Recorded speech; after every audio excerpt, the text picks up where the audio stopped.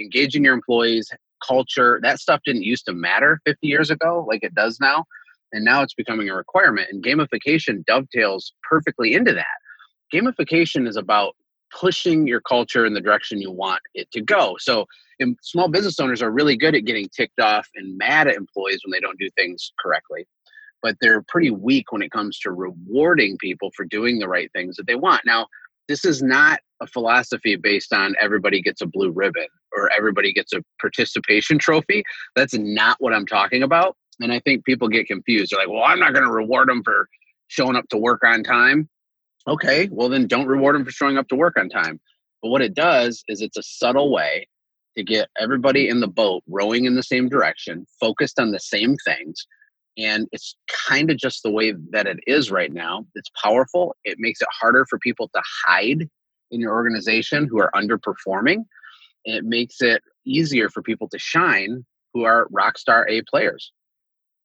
Welcome to the Home Service Expert, where each week, Tommy chats with world-class entrepreneurs and experts in various fields like marketing, sales, hiring, and leadership to find out what's really behind their success in business. Now, your host, the Home Service Millionaire, Tommy Mello. Hey guys, welcome back to the Home Service Expert. Today I have a returning guest. His name is Joshua Latimer. He's a good friend of mine now. He's from my home state, which is Michigan, and he absolutely kills it at everything he does. He's optimistic, works with hundreds, if not thousands of businesses, just does amazing things, and pretty much everybody's heard of him. He's got a company called SendJim. He's the founder of radiusbomb.com. He's the founder and host of Quick Talk Podcasts. He's the founder at Automate, Grow, Sell, and then the founder at Birds Beware Window Cleaning, which the window cleaning is what got him into the home service space. He realized there was a need to help other companies, and that's what he did. Lots of kids, amazing wife, amazing family. Josh, it's a pleasure to have you on again. Tommy, you're one of my favorite people in the world to talk to. So I love hanging out with you, man. I can't wait to see where our conversation goes. We've talked a lot over the last couple of years, and you're really good at building a tribe and really good at helping people and just putting these things together. And I know you really started to go a lot more about helping families out. And you've got a lot of things, irons in the fire. Tell me a little bit about what's happened since you had your window cleaning business and what you're working on. Sure. Well, the brief synopsis is, just like a lot of people listening, I wanted to become an entrepreneur. I didn't know exactly what that meant. I read Rich Dad, Poor Dad and thought that I was all set to go. Of course, that's not the case. I was living in a trailer park and had just left my amazing career as a pizza delivery driver to launch a window cleaning business. And that's kind of where it started for me. So after several years of pain and suffering, which I don't know if anybody can relate, but I always joke that I have a bachelor's degree in pain and a master's in suffering. I'm hoping that I don't get the PhD and whatever comes after that because it will be painful. I mean, I had a car repossessed. I had my electricity shut off and my basement flooded because I couldn't pay the electric bill. I had groceries left on our doorstep. That's how bad it was in the first few years. And the reason it was bad is because I didn't understand this concept of systems in business systems. And so around the third year of my business, I kind of got introduced to just that basic level, that Michael Gerber style work on, not in kind of stuff. You know, I didn't even know that that was a thing. The business started to work after that. So I took that little cleaning business and turned it into a nice little profitable, fully automated company. I didn't have to work in it day to day. It produced a great income. We had 25 to 30 employees, depending on the time of year. It wasn't nowhere near as big as your company, but it was my first real business. And we did $180,000 a month. The month that I sold it, that's about we were at. And I sold the company. I got an unsolicited offer that really overpaid for my business a little bit. And I took it. And I moved my family to Costa Rica and just continued my entrepreneurial education. When we were in Costa Rica, I launched a software company. I launched a podcast that has almost 1 million downloads now. And I started automategrowsell.com, which is really the education for home services when it comes to systems and things like that. So that's kind of the journey compressed, but it the long and short of it is pain and suffering is an excellent teacher.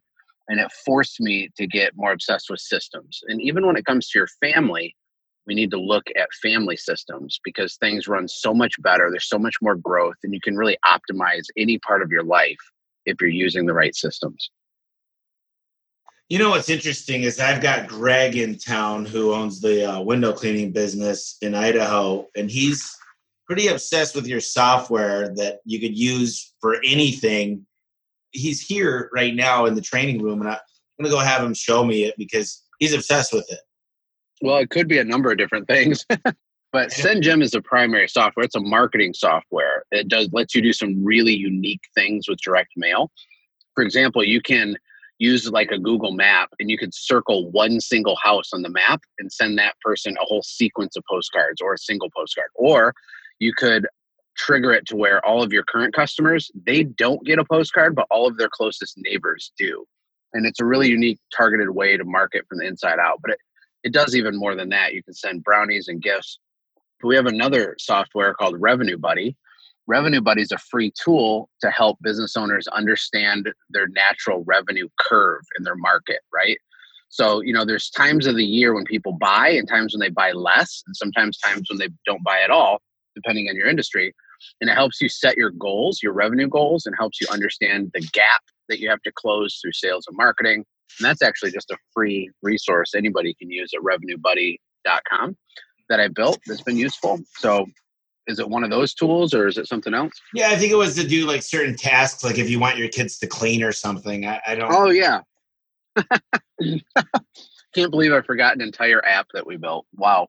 So that's called Automate Motivate. We use it in our family every single day, but we also have hundreds of small businesses using it all over the world. And it's an employee gamification app. It's awesome. It's super simple.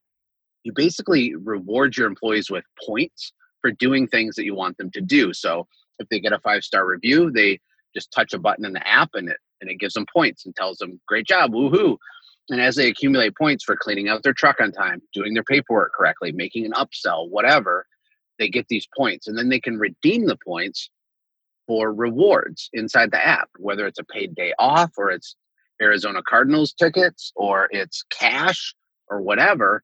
That's the base of what that's for. But it just happens to work really good for kids as well when it comes to chores. So our kids can't play video games or anything unless they purchase blocks of time to play games by spending their points. And they get points by doing things around the house. So I think gamification is the key to success in this 21st century. And, gamification only works for competitors. And my second core value is aspire to be number one. And I think millennials definitely, and I'm right on the borderline, 1983. And gamification has been huge for me in my company. How do you see it working at home and through other businesses that you're working with? Gamification is going to become basically a requirement of any successful company, I think, because an entire generation has been raised on the concept of gamification unlike ever before in history. Have you seen the statistics, right? Where, our grandfather's generation would work a job for 40 years.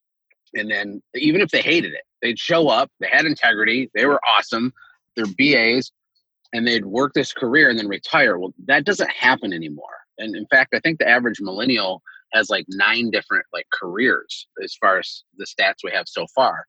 And so there's a lot of moving around. So engaging your employees, culture, that stuff didn't used to matter 50 years ago like it does now. And now it's becoming a requirement. And gamification dovetails perfectly into that. Gamification is about pushing your culture in the direction you want it to go. So small business owners are really good at getting ticked off and mad at employees when they don't do things correctly. But they're pretty weak when it comes to rewarding people for doing the right things that they want. Now, this is not a philosophy based on everybody gets a blue ribbon or everybody gets a participation trophy. That's not what I'm talking about. And I think people get confused. They're like, well, I'm not going to reward them for showing up to work on time. Okay, well, then don't reward them for showing up to work on time. But what it does is it's a subtle way to get everybody in the boat rowing in the same direction, focused on the same things. And it's kind of just the way that it is right now. It's powerful. It makes it harder for people to hide in your organization who are underperforming. It makes it easier for people to shine who are rock star A players. Yeah, and I think A players are the key to success. And I'll tell you, this is a crazy thought that I've been going through with my trainers this past week. I've got 2 full-time trainers. I've got 15 guys right now that are being trained for either technicians, door installers, or guys that sell doors out in the field. And our goal is to get to 50 a month. But one of the things we've been talking about, and this is kind of off topic of where we were, but gamification is key to get the right guys. But my idea used to be find somebody that's good and confident and good at sales. And sales just means to me, you can look me in the eye, you can have confidence, you're excited, you can BS with me about anything. It's the gift of gab, if you will. And then, one of the guys recently said, dude, I agree with you. And then the other guy said, no. Give me a good tech. Give me a guy that knows a drill, that could get the work done and is very confident in the job he can do and finish the job efficiently and fast. And I'll give him the process on how to sell. You're not going to make somebody look at you in the eye if they have no self-confidence. But he said these guys that are great mechanics, they have confidence and they're a tech. And, in my industry, in air conditioning, plumbing, electric, and roofing, and there's a lot of them out there that I'm pretty much now to the point where give me somebody that's going to give it 100%. I don't care if they're the best at everything or if they're not a great salesman. Just give me the will and I'll find the way. And get the person that's personality is just, I want to win. I want to be number one. I'm going to come in and do whatever it takes. I'll work weekends, nights. I want to be your all-star and I want to grow with this company. Those are the people that I find just shine every time. What is your take on that, Josh? It makes me excited when you talk like that. I think that the one thing us as employers can never produce in another person is hunger. That is the one thing you want to look for. They don't have to be a person that has it all figured out. They don't have to be perfectly eloquent and have all the skills developed today. But if they have that fire in their belly, that's who you want. In my opinion, you want someone that's hungry, because I can't create a desire for a bigger and better life. I can't create desire for someone to be successful or buy their first home or, be an epic dad. Like, you just want someone who wants to grow. And then when we use systems, we can give them the opportunity to thrive and give them the tools and the scripts and the training and the accountability and the oversight and the processes and all that stuff. So I think you're hitting the nail on the head. And the thing is, Tommy, how do you know you're getting good advice, right? I ask people, how do you know who to listen to? It's really, really easy to know if you're getting good advice. Number one is you have to look at the results that philosophy or advice or knowledge produces. And someone like you, when you make a statement, it's not just a statement. You're producing millions of dollars a month in revenue. It doesn't happen by accident, right?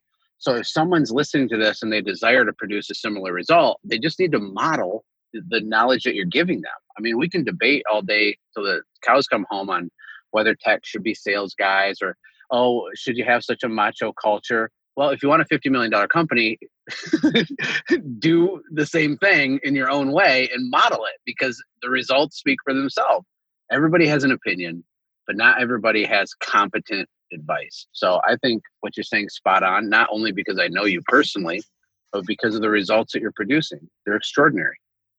Yeah, someone asked me the other day, might have been Brandon Vaughn. I think I told him when we were out to eat, your partner. I was in Portland and we went out to eat. And I think he might have asked, or his wife asked, when did you know you were successful? There's a lot of answers to that. But I think the number one thing that stands out to me is I stopped looking at the check. I used to pay attention to who I was going to buy for and what they were ordering and be like, oh no, there's not even a price on that. That's market fresh. And don't get me wrong, I'm not like flaunty with it, but I think that there was a day and a time in my life that wasn't that long ago that I remember being ultra conservative and just not being able to go out to eat or buy nice things. And I still have a lot of that in me, that frugalness. But I think that when you reach a point of success and people say, well, what's the next step? Why do more? What point's enough? I remember this guy in Tucson, really big garage outfit. The guy's in his late 40s, and he said, but why? Well, who cares? Why do you keep going? And I'm like, because I'm at the fetal stages. That's like saying you've already won the Olympics. Don't try again. Don't try to better your best.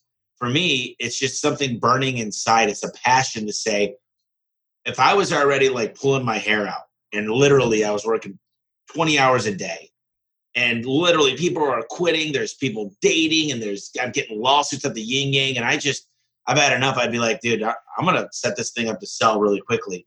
But for me, I'm like, this is just the beginning. Things are starting to fire on 8 cylinders and I'm getting ready to go in a 12-cylinder truck here. And as it all comes together, you got to ask yourself, I've had a lot of people, Josh, recently that want to sell to me. And they say, I've reached my capacity. I'm bored with it. I'm sick of it. I'm disgusted by it. I'm not having fun anymore. I can't take it to that next level. Can you come in and help me? And I just think with great power comes great responsibility. We've got several hundred employees and we're ready to move it to that next level. So why not? And the people that walk away, I don't have a problem with people that sell to be with their family. I mean, you've got, 5 kids, right? Yep. We have 5 kids and a dog. You got a big family. I mean, I'd love to hear your take on that. And you've dealt with companies that are selling, that have been at their max. You've coached a lot of people. What's your perspective on just the individuals that decide to sell or grow, or what does that look like? This is a really big topic. I'd love to spend a lot of time going back and forth on this because there's all kinds of problems, in people's heads. So number one, I see people, they follow the Gary V's, they follow the Grant Cardones, they're probably following you, and they think that they're supposed to hustle and grind and grow and push and win, but maybe they're not. And so like with a lot of coaching advice, when I'm working with a company, the answers to questions depend. Like there's so much stuff that's situational. What I mean by that is not everybody is destined, designed, or equipped to lead a huge organization. They just don't have the hardware in them to do that. That's not their gifting. That's not their thing. And so it can lead to a lot of misery, unhappiness, stress, shorter lifespan, heart problems when you're kind of maybe in the wrong seat on the bus, or maybe you're on the wrong bus entirely. And what I mean is if you have a business, should you build it huge? Should you be obsessively consumed with growth? Maybe. It depends. Should you automate it so you can do something else? Maybe. It depends. Now, on the flip side of that, the reason that most small business owners don't push harder, in my experience, is because of fear. And so then they use as an excuse this false piety of, well, money's not everything. Geez, when is enough enough? But if we're honest, when you dig deep in there, they're not pushing because they have this holier than thou, I want to be with my family. That's not even true. They're using that as a mask to cover their own fear, their own inability to execute. And if they were honest with themselves, they would come to that conclusion really quickly, right? So I see there's like 2 sides of the extreme. I know people that are super high achievers. I have a lot of friends with businesses even a lot bigger than yours. And some of them are happy and some of them are not. And then I have people that are broke and struggling that I'm friends with. And some of them are happy and some of them are not. So the question becomes, what are we trying to do? And what I think everybody's trying to do, Tommy, is they're trying to be happy. They want to have joy and fulfillment in their life. And so the way that they go about getting the happiness is kind of all over the place. But a lot of times they chase revenue in their business, they chase status, they chase the next goal that they want to hit. Or on the other side, they're paralyzed by fear and they think they're destined to always be unhappy. And then everybody else is sprinkled somewhere in the middle. Does that make sense? Yeah, I agree with you wholeheartedly that happiness comes in waves. I've seen the pictures of people in India. There's 20 of them in a small car and they're singing a song and they're happy. Yep. I get the happiness part, and the different people, they don't know what they want. They don't understand, and they're just not risk adverse. A lot of people almost no one knows what they want. Hardly anyone knows what they want. The first question I ask someone I work with is, what do you want? Why did you give me a whole bunch of money? Why are we talking? What do you want to happen? And almost no one can articulate it. Now, they can tell me what they don't want. Well, I don't want to struggle anymore. I don't want to be stressed out. I don't want to work so many hours. Everyone knows what they don't want, but very few people know what they want. But I do know everyone wants to be happy. Now, people like you, who's an A-type, high-driving person, you actually get fulfillment and joy out of growth for the sake of growth, which is good. God made you that way. You're a builder. The world doesn't exist without people like you, right? But there's other types of people in the world too that are equally but different in terms of their importance. And so the mistake I see people make is when they don't clearly define what it is that they want in the first place, they wind up chasing whatever the world tells them they're supposed to chase, whether it's $1 million or $10 million or whatever. They can spend a lifetime chasing it. if you're a Tommy style personality, you need to chase it. But here's what you got to understand is people like Tommy, and tell me if I'm wrong, I'm speaking for you right now. You get fulfillment, joy, and happiness out of the growth itself. It's not over the hitting the mark. It's not hitting the next milestone. It's the growth itself. And that's why every time you hit the milestone, you move the bar. And you'll continue to do that until the day that you're dead, probably. You're going to move the yardstick over and over and over because the growth itself. And really, for anybody listening, think back of a time that was hard in your life when you grew and expanded. You leveled up, whether it was in fitness or it was in your relationships or it was in your business or whatever. You probably went through some really hard times because growth always equals pain at some level. And it sucked during the time you're going through it. But then what happens when we look back and think about that time? We romanticize it.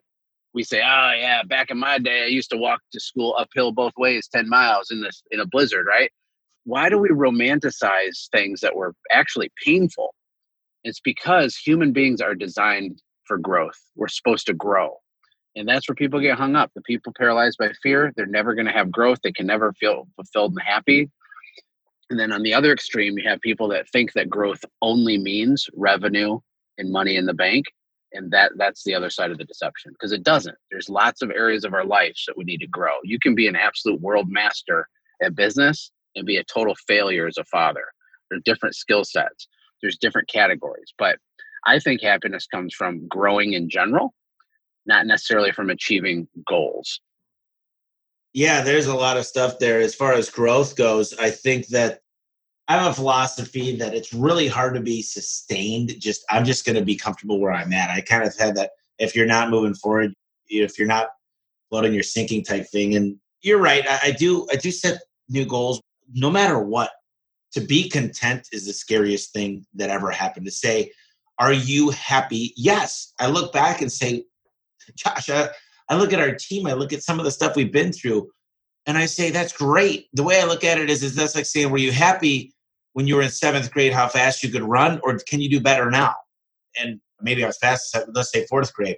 But my point is, yeah, I was happy with what we did, but I still think we've got mountains that we can move together. And I really like where you're going with the systems, because I look at these businesses, and the first thing if I was a coach, and I've coached a lot of companies, is I ask them for certain stats. And what I've noticed is I'm buying out companies, Josh. This is huge. None of them have the correct software to run a successful business that actually lets you inspect what's wrong with the company. Because for me, if I'm in a boat and it's leaking really, really bad, I need to patch that biggest leak. And that could be your call booking rate, your average ticket, your conversion rate, your marketing cost to acquire a customer. And there's tracking tools that you need to be able to be 100% confident that you're looking at the right stuff to make them changes. Because I see a lot of people, Josh, and they come into their business and they never do the things that are the most important. They put them off because they suck at it. And me, even though I've done a lot of school, taken a lot of finance classes, taken years of accounting, when it's my business, it's so much different. It's a home service company. It's different than doing an annual report on a public traded company and everything I've ever looked at. So now this last year has given me so much more insight as I've got this new controller CPA, basically allowing me to look at a balance sheet. And I've got 17 markets, and I look across each one and I say, wait a minute, why is this number so much higher? And then I could go in and fix it. And it's amazing what happens when you've got a system to get accurate data, and then you can build systems to make sure those numbers stay where they need to be or get better. And as you talk about systems, I see a lot of people and they just keep doing the same thing over and over. And when they leave, the company falls apart. And that's when I think it's time to downsize. It's time to get your foundation set up, get manuals, build really, really nice job want ads for each role you're going to hire. It's finding out where you exist. And as Gary Vee always says, do what you do fucking great. Excuse my French. But he's the one that swears all the time, so I'm okay. But he goes, do what you do and be the best at it. He goes, quit trying to do. I'm not a bookkeeper. I'm not the best at doing, Excel and doing pivot tables and everything else. So I just really wanted to talk about that a little bit, because these businesses, they don't know where to spend their time. They walk in, they get flustered. And when how many people I've met and they say, Tommy, when I work from home, I get way more done. And I'm like, that's because you have no control of your day. You have no time control. You let your time get stolen from you. So what's your take on that? Because there's a lot there. Yeah, there's a lot there. Here's the first little mind bomb for people. Every single person listening to this already has a fully systemized business. The question is not, oh, should I try to do systems and learn about systems? No. Our whole life is fully systemized. The way that we talk to ourselves is systemized. The food we put in our body every day is a system. The way we discipline or don't our kids, like literally every single part of our life is a system. The real question is, are the systems that we currently are operating, are they serving me well? That's the question we have to ask ourselves. And I see it a little different, I think, because have you ever heard the phrase, the quote that you can only see the world through your own eyes? Have you ever heard someone say that? Yeah.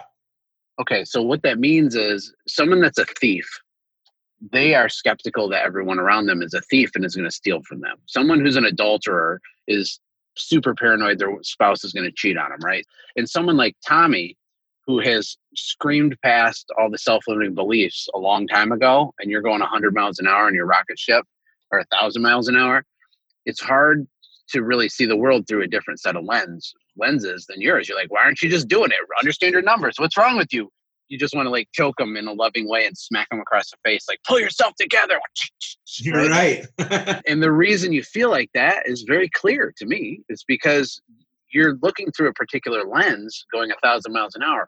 For most people, and you are not one of these people because you are not most people. For most people, they listen to podcasts like this. They buy courses and books. They try to watch a Gary Vee, and there's this knowledge going in their head, and they understand it abstractly, but nothing ever seems to change. And the way to change it is not by using their willpower to look at their numbers more accurately once a month, like that could, because it won't sustain, it won't keep going. All the work that has to be done to get these guys out of these ruts is in their brain. It's all in their head. It's all the inner work that has to happen, not the cheesy woo-woo inner work. I'm not talking about that. I'm just saying the things that we believe, the identity that we have of ourselves, what we believe to be true about the world, the frame that we look at the world every day, the fear that we have, the anxiety that people have. That's why everybody's stuck. They'll listen to this podcast for 5 years and not even grow their business. Or, they're just perpetually stuck. And it's a mental issue. It's an internal issue, not an external issue.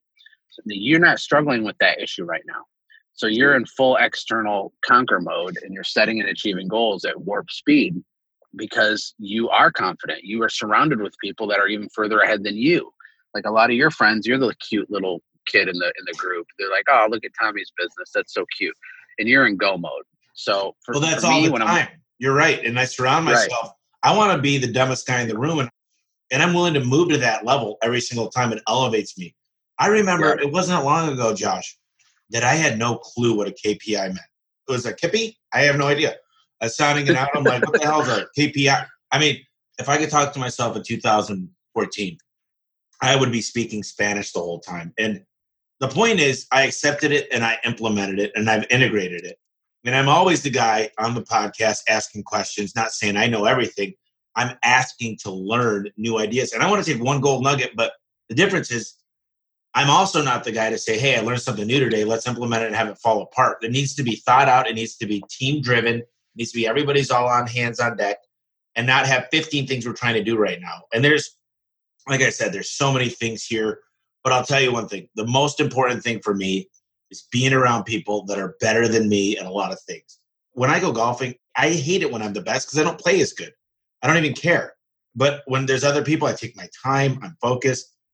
It's like everything. I like to play people that are better than me. I like to go to shops that are better than me. And there's a lot of them out there, mostly air conditioning and plumbing and electrical. But I'm learning a lot from these guys, Well, let me ask you a question. Are you using your willpower to be like that? Do you wake up each morning and say, all right, come on, Tommy, you put all my energy into being motivated, or are you just like that? Because I already know the answer. You have a fire in you.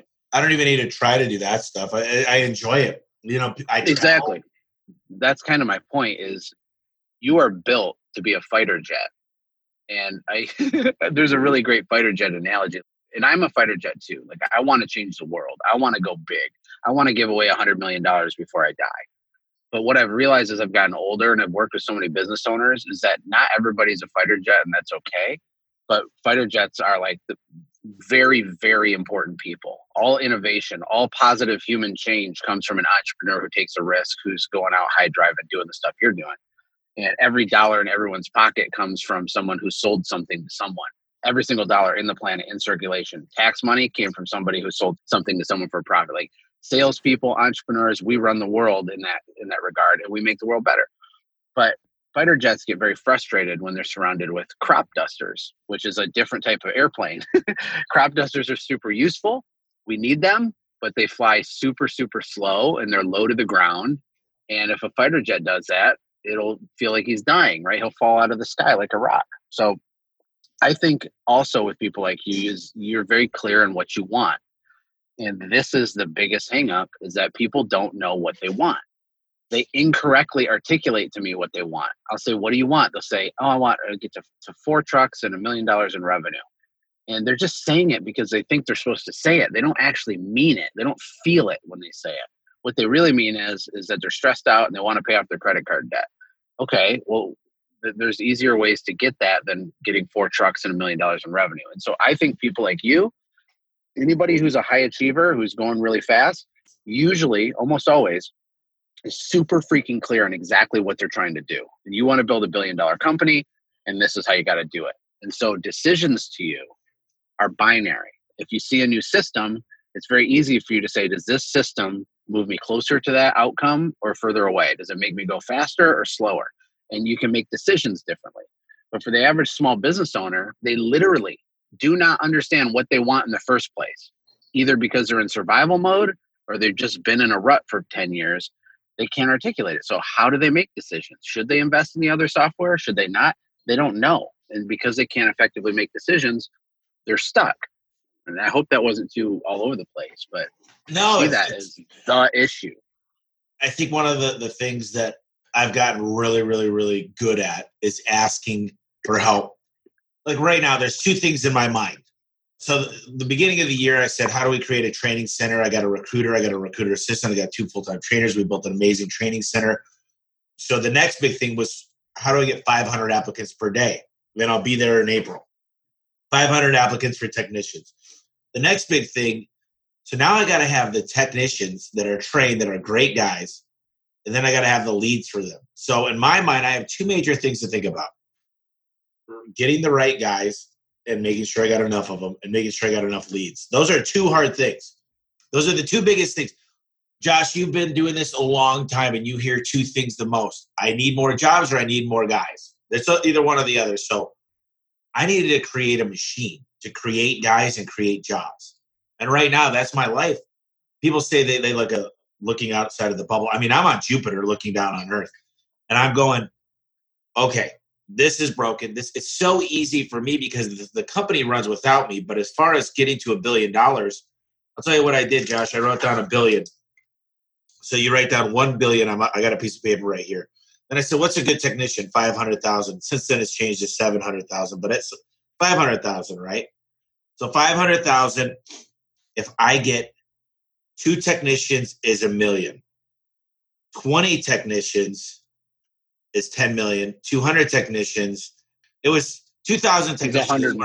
2,000 technicians is $1 billion in production, right? So I need 2,000 technicians. So I said, okay, over 3 years, what do I need? So here's a simple math. I need to get to the point where I get 50 guys a month. That's 600 guys a year. That gives me 1,800 guys in 3 years. So I worked backwards and said, okay, I know I need to get to 50 guys. I know what I need them to produce. I probably need 60 guys to do it in 3 years, but that's an aggressive plan.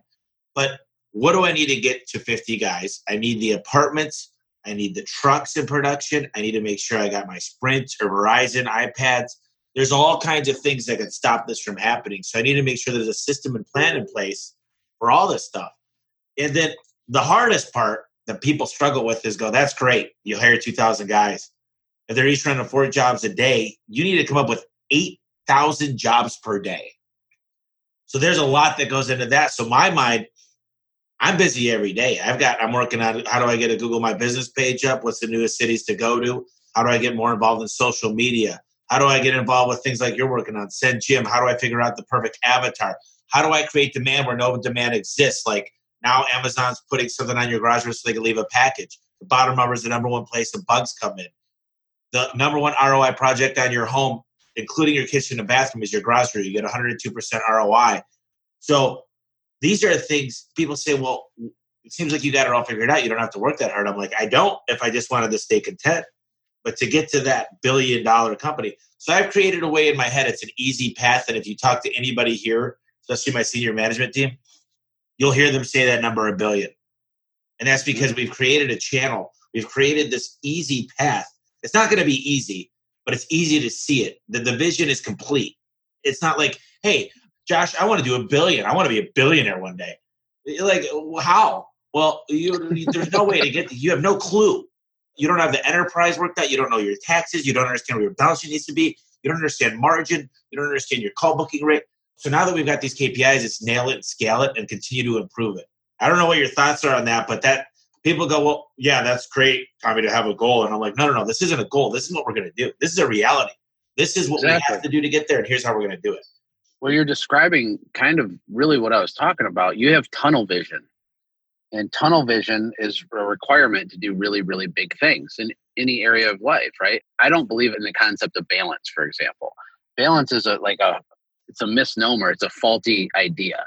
I mean, the concept of balance really means that you're mediocre at every single category of your life at the same time. If you want growth, if you want to achieve something, you have to have you have to have intentional imbalance for a season, for a period of time. You are massively imbalanced. You're tunnel visioned on this outcome and you will hit the outcome. There's no doubt about it. But for the average person, they don't even know what they want. So they can't have tunnel vision on that thing. Or they'll put something in place that they think they want.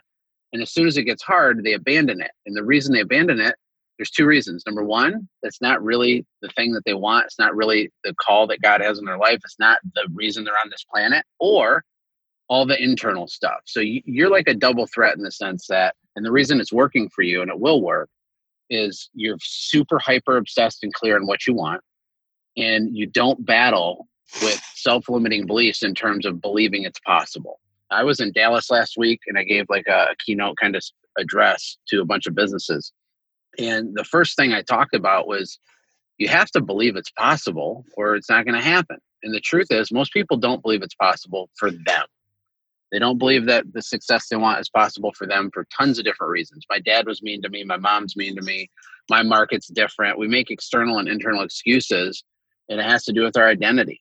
And those are the hardest things to break through for a lot of people, even if they do know what they want. But those are the two requirements to get a big result. You got to have tunnel vision focus so that you can reverse engineer it and measure all decisions against that vision, that outcome, that desirable result you want, the $1 billion. You have to have that clear, and you have to get over your mental hangups. Now, the way to get over your mental hangups is by doing what Tommy just said that he does, which is surrounding himself with people that don't have those mental hangups. And slowly over time, it becomes normal to do bigger and bigger things. I remember when I had my first $10,000 month, and it was like the glass ceiling exploded in my brain. I went from pizza guy in the trailer park to $10,000 in a month. Oh my gosh, the world is mine, right? Like anything's possible.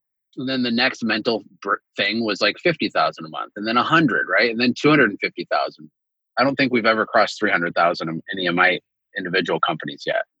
But the point is there's levels of belief that you have to break through. And Tommy's around people doing 10 million a month. That's normal, right? It becomes real to you. You can borrow someone else's belief in the meantime while you're waiting to get your belief locked in your own brain. The thing is I used to think, man, $1 million. And trust me, it's not in my personal bank account. So it's so weird how I view money. Like when I'm out and if I got to put $2.50 for a bottle of Coca-Cola, I'm like, what the heck? You get this at the store for 97 cents. Like my brain, but when I pay a $200,000 advertising bill, it's like, okay, I guess for me, I've separated the two, and I kind of look at it like I've got more chips on the board in chess. And I use these things, marketing. The first thing, I had this quote. I don't know if you saw it on my Facebook, but it says, I believe it's by Henry Ford. Yeah, he said, to stop advertising to save money is like stopping the clock to save time. And we're going through this whole virus thing, and I'm continuing to pour money into marketing because this is the time where there's going to be winners and losers. And you know how many people, Josh, what's interesting? And I have people all over Facebook. I have people that have their own podcasts. I buy leads from everywhere I could get. People hate me because I go into their market. I'm buying from Thumbtack, Angie's List. I've gone to Affiliate Summit. I've gone to LeadsCon. I mean, if you're a good affiliate, if you figure out how to get leads, Home Advisor, you name it. And they just hate the fact. I go on Groupon. I go on Living Social. I'm doing deals of the day on Amazon. And what happens is I've learned ex-employees, they want to see me fail. My competitors, and since I've started the podcast, I've invited people into my shop. But it's like everybody says, who is this guy that comes into these markets? And I'm like, you know what? Here's the deal.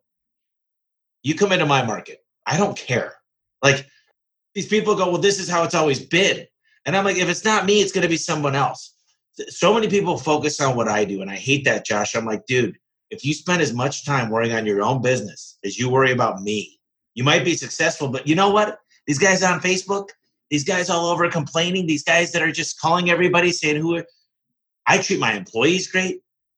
I treat my vendors great. I treat my customers great. And here's the problem. They could try all they want to take me down.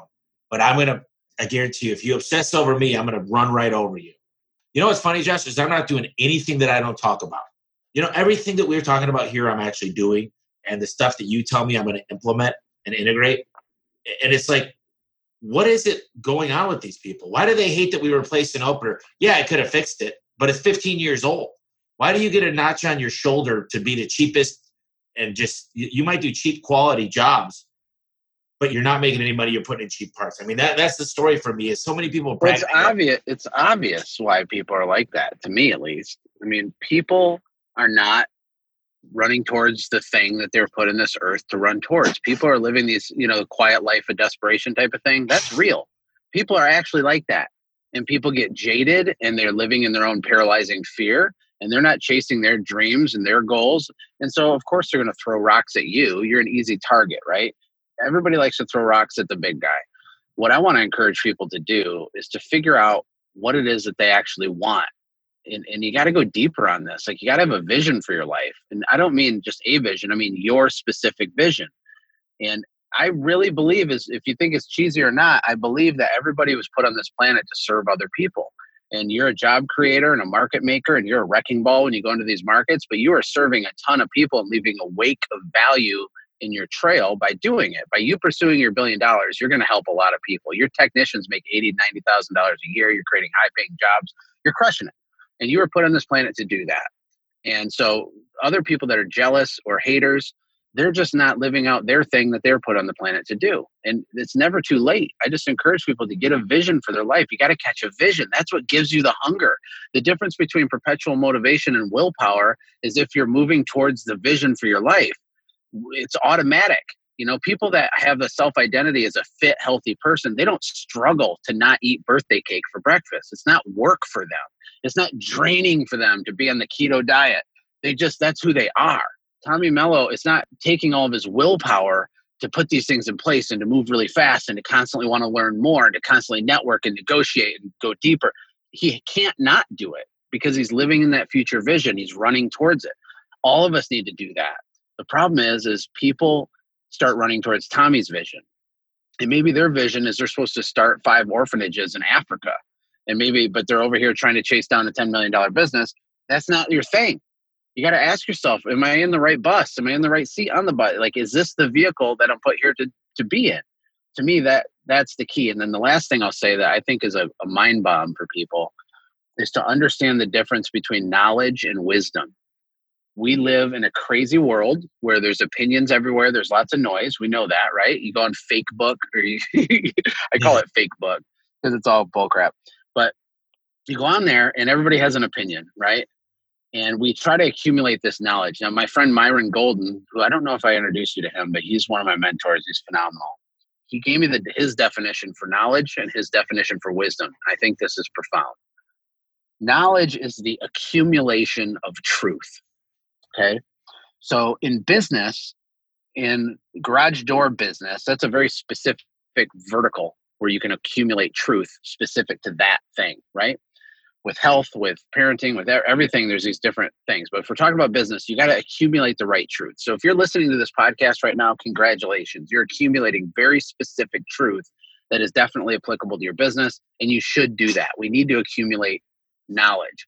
How do you know if you're getting the right truth? You got to look at the results that the truth produces. So if you're getting opinions on Facebook, you don't have any way to vet the opinions, don't do that. Just go right to the sources, the people that are ahead of you. One quote to remember when you're accumulating truth is, don't take advice from someone you wouldn't trade places with. That's a good rule of thumb. But see, that's only half of it, though. There's a lot of really smart broke people, Tommy. A lot of them. There's a lot of really dumb smart people, too. You ever know someone that has a lot of truth? You could talk to them about world history and economics and the monetary policy and the gold standard. You can talk about all kinds of complex things for hours, but their whole life is a mess. Everything's in disorder. They have no results in their life. That's a problem. And that's how a lot of business owners are, is they have knowledge, but they're not applying it. And that's where wisdom comes in. Wisdom is not the accumulation of truth. Wisdom is the application of truth. And when you were talking last, you just kept talking about all the action you're taking, how you're implementing, how you'll listen to, if you get a nugget out of this podcast, you're going to implement it in your life somewhere. That's where the rubber meets the road. So screw the haters. They're irrelevant. They always have been. They always will be. But I want the haters to have this epiphany for their own life and for their family's life. And if they can catch their own vision and accumulate the correct truth for that vision, and then use wisdom and apply that truth, even if you're scared, even if you don't see the whole picture, but you know the next step to take and you're not taking it, you take it anyway. If you do that, you can't fail. It's impossible. It's impossible. If you accumulate the correct truth, keep iterating, and you apply that truth, the application's where everybody fails. You're home free, but just make sure that you're running towards the right vision in the first place. I love these conversations because they get deep. And I want to talk a little bit about a quick story because I'd love to go to garage door companies. Unfortunately, this industry is just archaic. It's still stuck in the 20th century. There's just no innovators. There's nobody really flying high. And I don't think I'm near where we're going to be. So I think I still got a lot to learn. But as I go to these HVAC companies, I'm just going to use HVAC as an example. You know, I walked away and I remember thinking to myself, how good would it be if I could have my top producers? And a top producer for me means they get 0 callbacks, very rare. They get good money on the call. They get a high conversion rate, and they get a 5-star. And Service Titan takes care of that for us, our CRM, to make sure to get feedback from every customer. So customer satisfaction has always been number 1, conversions number 2, and obviously fixing every darn thing to make sure we don't have to go back there the next 10 to 15 years is the next one. Or the 4th one that we've come up with is replace the door. Like if you worked on my car and I had a 1996 Nissan Altima and you said, dude, by the time you put a new engine in here, might as well get a new car. So we're learning how to do that. But the stuff I've learned, here's the thing. This is what I love, is it's failed. And guess what, Josh? It keeps failing.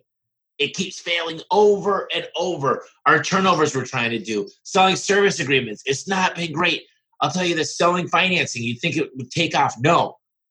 There's selling from one spot, having my best guy on every single call. All of it has failed, but here's the one thing I can tell you, is there's so many things that failed 1,000 times in this business that we continue to pursue. And when we nail it, we scale it, and we're not giving up. The problem is sometimes we have too many balls in our hands and they all fall. So you got to focus in on that one thing. I talk a lot about essentialism and the one thing by Gary Keller.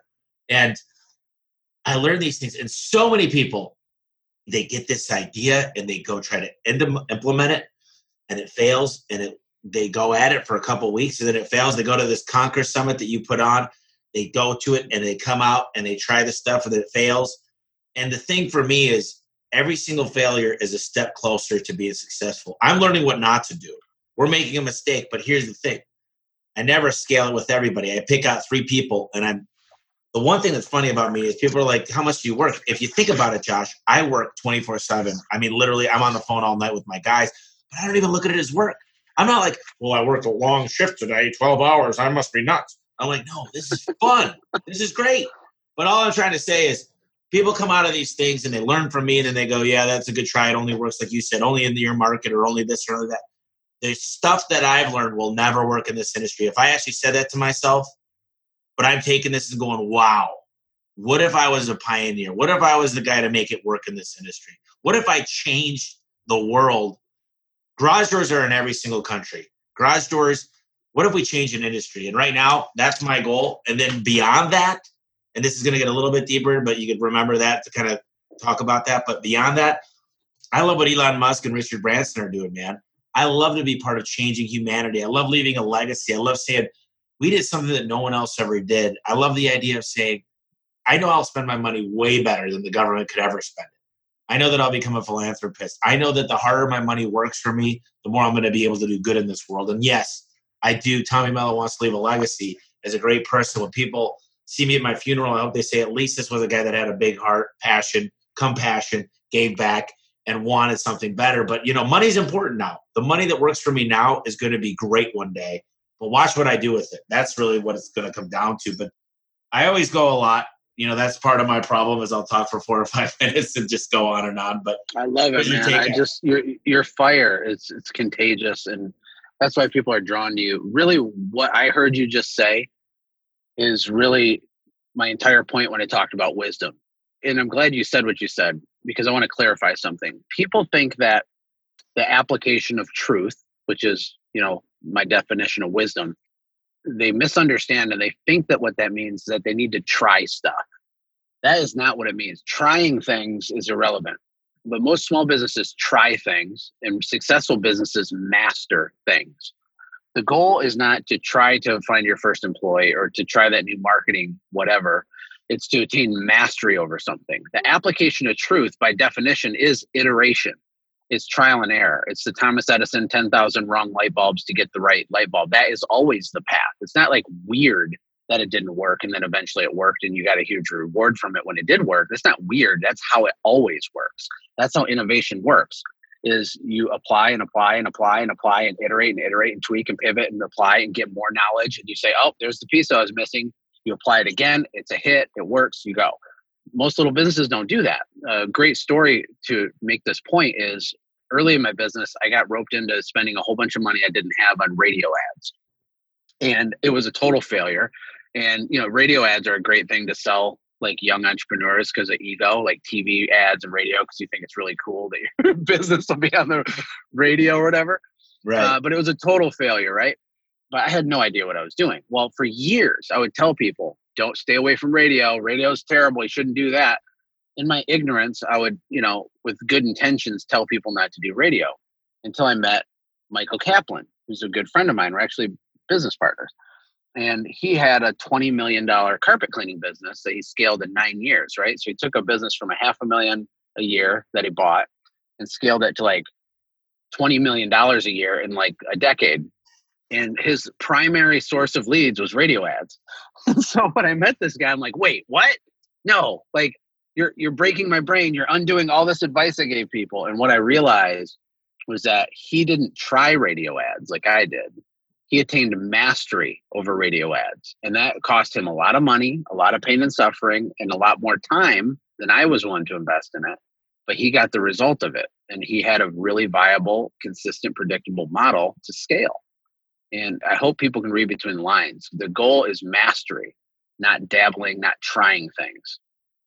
Yeah, I think you're absolutely right. I spell out to people is everything works. People say direct mail doesn't work. I'm like, you are gone. Direct mail.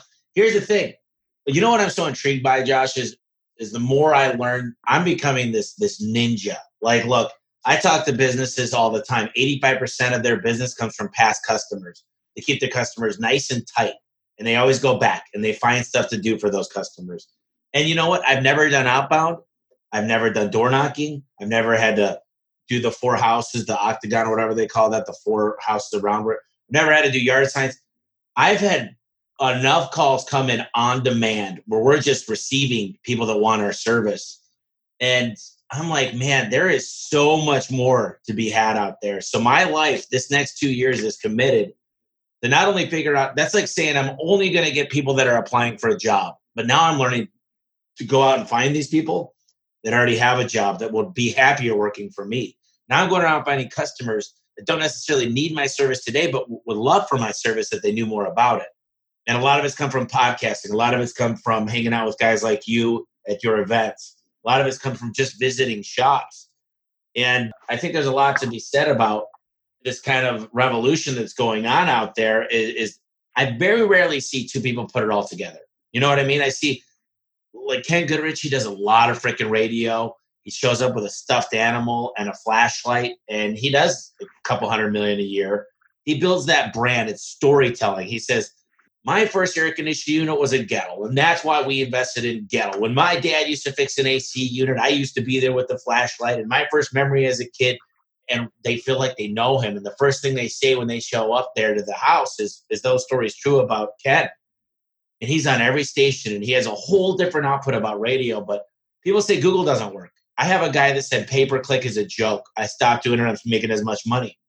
I had another guy tell me organic Google sucks. I had another guy tell me he hates Groupon and Living Social. And I don't think every single thing could work for every company, but I can tell you this. I'm a testament that Valpak and Money Mailer still could work. I'm a testament that a lot of things that people say would never work. And I can tell you that door-to-door knocking works. I can tell you that event marketing works. Some people say I went to that last home show. Home shows don't work for me. No, you just suck at it. You're not instilling your customer. They don't have mastery over anything. They're mediocre at all the things. And they'd be far better off spending the time going through the pain and suffering, earning their bachelor's degree in pain with direct mail, or fill in the blank with whatever marketing lever you want. You have to attain mastery over something. And you can only do one thing at a time, but that's the path. That's the difference. It's very, very simple. If you do want to get into direct mail, you're going to commit to a strategy. You're going to use data and analytics. You're going to figure it out, change your messaging.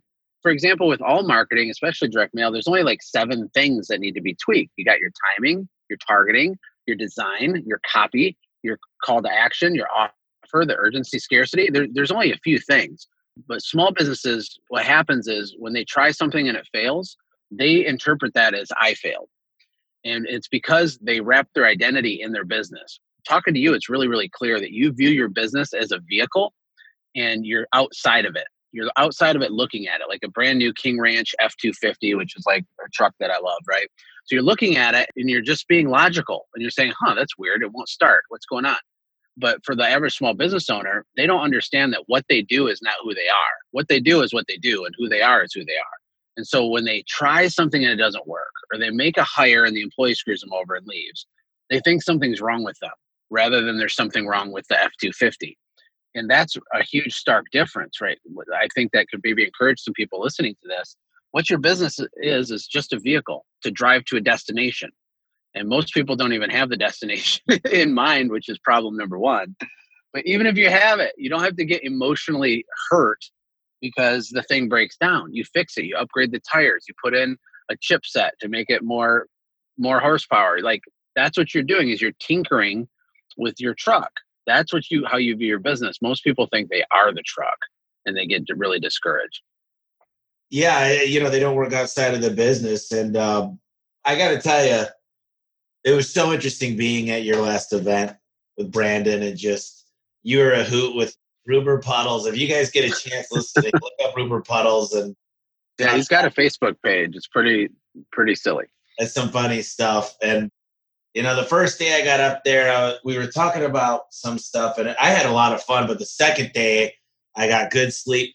It was funny because we got that slow motion of me falling, but I got aggressive out there. I wanted to win that whole contest. I was the only guy that almost got kicked out the snowmobiles, even though I didn't crash one, but I really appreciate the chance to meet everybody. I've had a blast. One of the things you said there that I was going to talk about, though, is we were on a panel, and I was really, really probably one of the best things that I took out of that whole weekend. And I've said it on the podcast before, but someone asked you, as being the significant other or being a kid of a business owner or a loved one of a business owner, what should we do? And Josh, you were up there and you said, that's interesting. Let me think about that for a minute. And you said, okay, I'm going to put a 180 on this. Forget about what you could do for them. I want the business owners to listen to this.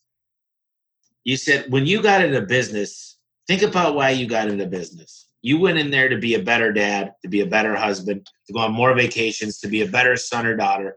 You went into business to be your own boss, to have autonomy, to be able to do things when you wanted to do them on your timeline. And don't forget what you promised every single person in your life, including the new employees you might have got, including your family, your wife, your kids, is you went into this business not to work 14 hours a day. You went into this business to have control of your life, to be your own boss, to not be a pawn in a game that you can't win. And I got a lot out of that. I think about people now and I go, how many real businesses, for me, I got what I wanted. I never wanted to have to worry about money again. I wanted to do what I want with who I want. I have fun. I travel. I enjoy traveling for business and having fun at the same time. So what I set out to do, and I'm continuing to do it, but what you said to me, and it wasn't to me, but it felt like it was to me, is why did you go into business? Are you keeping up to what you promised everybody that you would do? I want you to just talk about that because that was profound for me. Well, especially for any entrepreneur listening to this that has a family, there's a couple things I think that are important to keep in mind. Number one is that people like us, we live in the future. Like 24 hours a day, we live in the future. It's very, very hard for us to slow down, to downshift our brain. We don't want to. And it's because we're designed that way. We're supposed to be like that. There's nothing wrong with that. A lot of people feel bad or guilty because they're a high driver and they just want to go, go, go, go, go. God made you that way. Like, it's fine. You're supposed to be that way. But for the people around us, that's why I think one of the biggest epiphanies I've had the last 5 years, Tommy, is realizing that entrepreneurs are great and they're world changers. But my God, what a nightmare world we would live in if we didn't have all the other people. What if we didn't have nurses? What if we didn't have people full of empathy, compassion, that move slow, that have patience, right? I mean, I'm not that guy, but what a crappy place this would be without these other types of people to help us, right? I think it's important. So the people around you, they don't live in the future. And sometimes when we're chasing down our vision, we can go for years at a time, barely without taking a breath. But the people around you can't, especially your kids. So it's really important. And you can build a system for this. This is one of the family systems we talk about, is how can you figure out a way to build into your schedule strategic reset time with your spouse? How can you slow down intentionally for a period of time to be with your kids? One of the family systems I've had for the last 10 years was special days with my kids each week. So we have Sawyer Sunday, Maverick Monday, Tucker Tuesday, Judah May Thursday, and Finley Friday. And it's an hour each week when I'm one-on-one with one kid. We just talk about life. I'll play a video game with them. I'll lay and play Legos with them. I'll ask them what's going on. What are they excited about? What are they struggling with? I can't be home all the time because I'm made to be a high driver. But when I am home, I'm intentional to push pause for a minute and bring myself into a state of the present moment instead of only living the future. So I don't know if that directly addresses what you're talking about, but all of us high driving entrepreneurs, when we're laying on our deathbed, I am certain we're not going to be saying, oh man, back in 1996, I should have got the in-ground pool instead of the above-ground pool. Like, that's not going to be on our mind. We're not going to say, oh, I remember when I really put the squeeze on that competitor and killed his business and finally took all the market share. We're not going to be doing that. We're going to be panicking, thinking, oh my God, I should have spent more time with my wife. I should have spent more time with my kids. I should have been a better son. I should have been all this stuff. So one of my favorite quotes in closing with this point is, a wise man thinks of death often. And it's not to be morbid, it's to be wise. It's wisdom, is to remember that, going 100 miles an hour is awesome. But when it's all said and done, 10 out of 10 people die. And when I go down, I want to make sure I leave a legacy when legacy matters the most. And there's no amount of business success that can compensate for failure in the home. That's super powerful. And that's what I kind of wanted to hit home with you, because I took a lot from that. Couple of things real quick at the end here that I do is, as usual, how do people get a hold of you if they want to reach out? Well, my wife and I are launching an incredible movement for married entrepreneurs right now. And my focus is really on that. So there's a couple things. If you need more business resources and help with systems or education and community and masterminds and things, you can go to automategrowsell.com, automategrowsell.com. But if you need to reconnect with your family, if you're starting to succeed in business, but things are messed up, or you can see the light at the end of the tunnel, but your spouse can't, if you need to reconnect, if you need to look at your family's identity, if you want to be a family with an unfair advantage who has respectable kids who understand entrepreneurship, then I invite you to check out Honor and Fire. My newest current project is Honor and Fire. You can go to honorandfire.com, and there's a free family legacy quiz you can take and get on our email list. Really, really useful stuff that I just don't see being taught.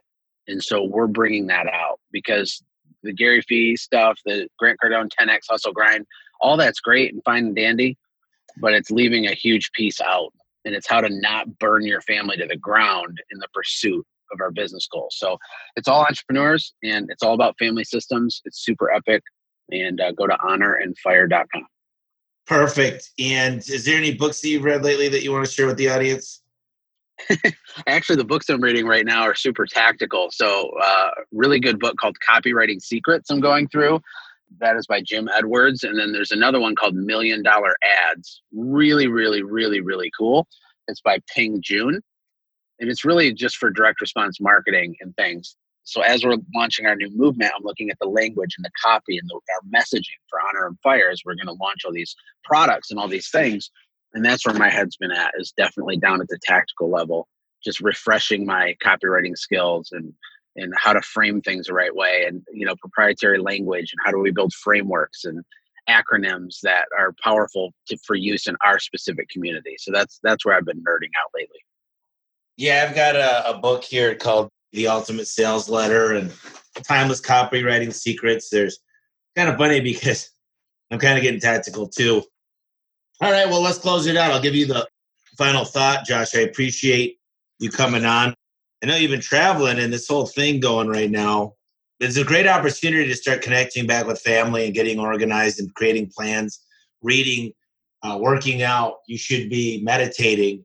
It's a great opportunity for every single problem. There's a different viewpoint that if you change the way you look at the situation, there's an opportunity in every single problem. So I just love you to hear your final thoughts, and I appreciate you coming on again. Well, just remember that the frame in which you look at the world through is going to dictate the results that you get. And you can have two people in the same exact situation with completely different perspectives on what's happening. That's exactly what's happening right now with coronavirus. And just remember, are you looking at the world through the right frame? Are you looking at it the way Tommy Mello does, where when you called me on my cell phone yesterday just to chat, you were so excited on all the businesses you're going to buy, on all the deals you're going to make with inventory. I mean, you're going to have all the supply and inventory, and all these other companies are not going to, because you're running towards the storm. That's a frame. You see it, you're like drooling at the opportunity. You had your biggest Monday ever, you said too, right? Where other people are shrinking back, they're in fear, they're panic mode. They're more worried about getting extra toilet paper than they are about capitalizing on the opportunity that's literally all around them. And a good friend of mine, her name's Elena Ledoux. She's one of our Conquer coaches. You met her in Lake Tahoe. She has this incredible analogy, and I'll just end it with this. Buffaloes run towards the storm, and cows run away from the storm. And this is actually true. So what happens if you think like the Great Plains and there's 1,000 cows, when there's a huge storm head rolling in over the mountains, over the hills, cows turn around and run away from it. And what ends up happening is they end up staying in the storm for 2 or 3 times as long as they need to, because they're moving with the storm. Buffalo, on the other hand, turn and point directly at the storm and run right through it. And they get a net benefit because they get through it faster. So I just want to encourage you to run towards the storm. Open your eyeballs. If you're surrounded by people that are negative, then change your group of people that you're around, and let's double up on the Tommy's podcast if that's what you need to do. But yeah, it's going to suck. There might be a little pain depending on what industry you're in, but it will be temporary. There will be a light at the end of the tunnel. Just make sure that you're ready to capitalize on it when it comes. Love it, Josh. Thank you very much. Thank you, Tommy.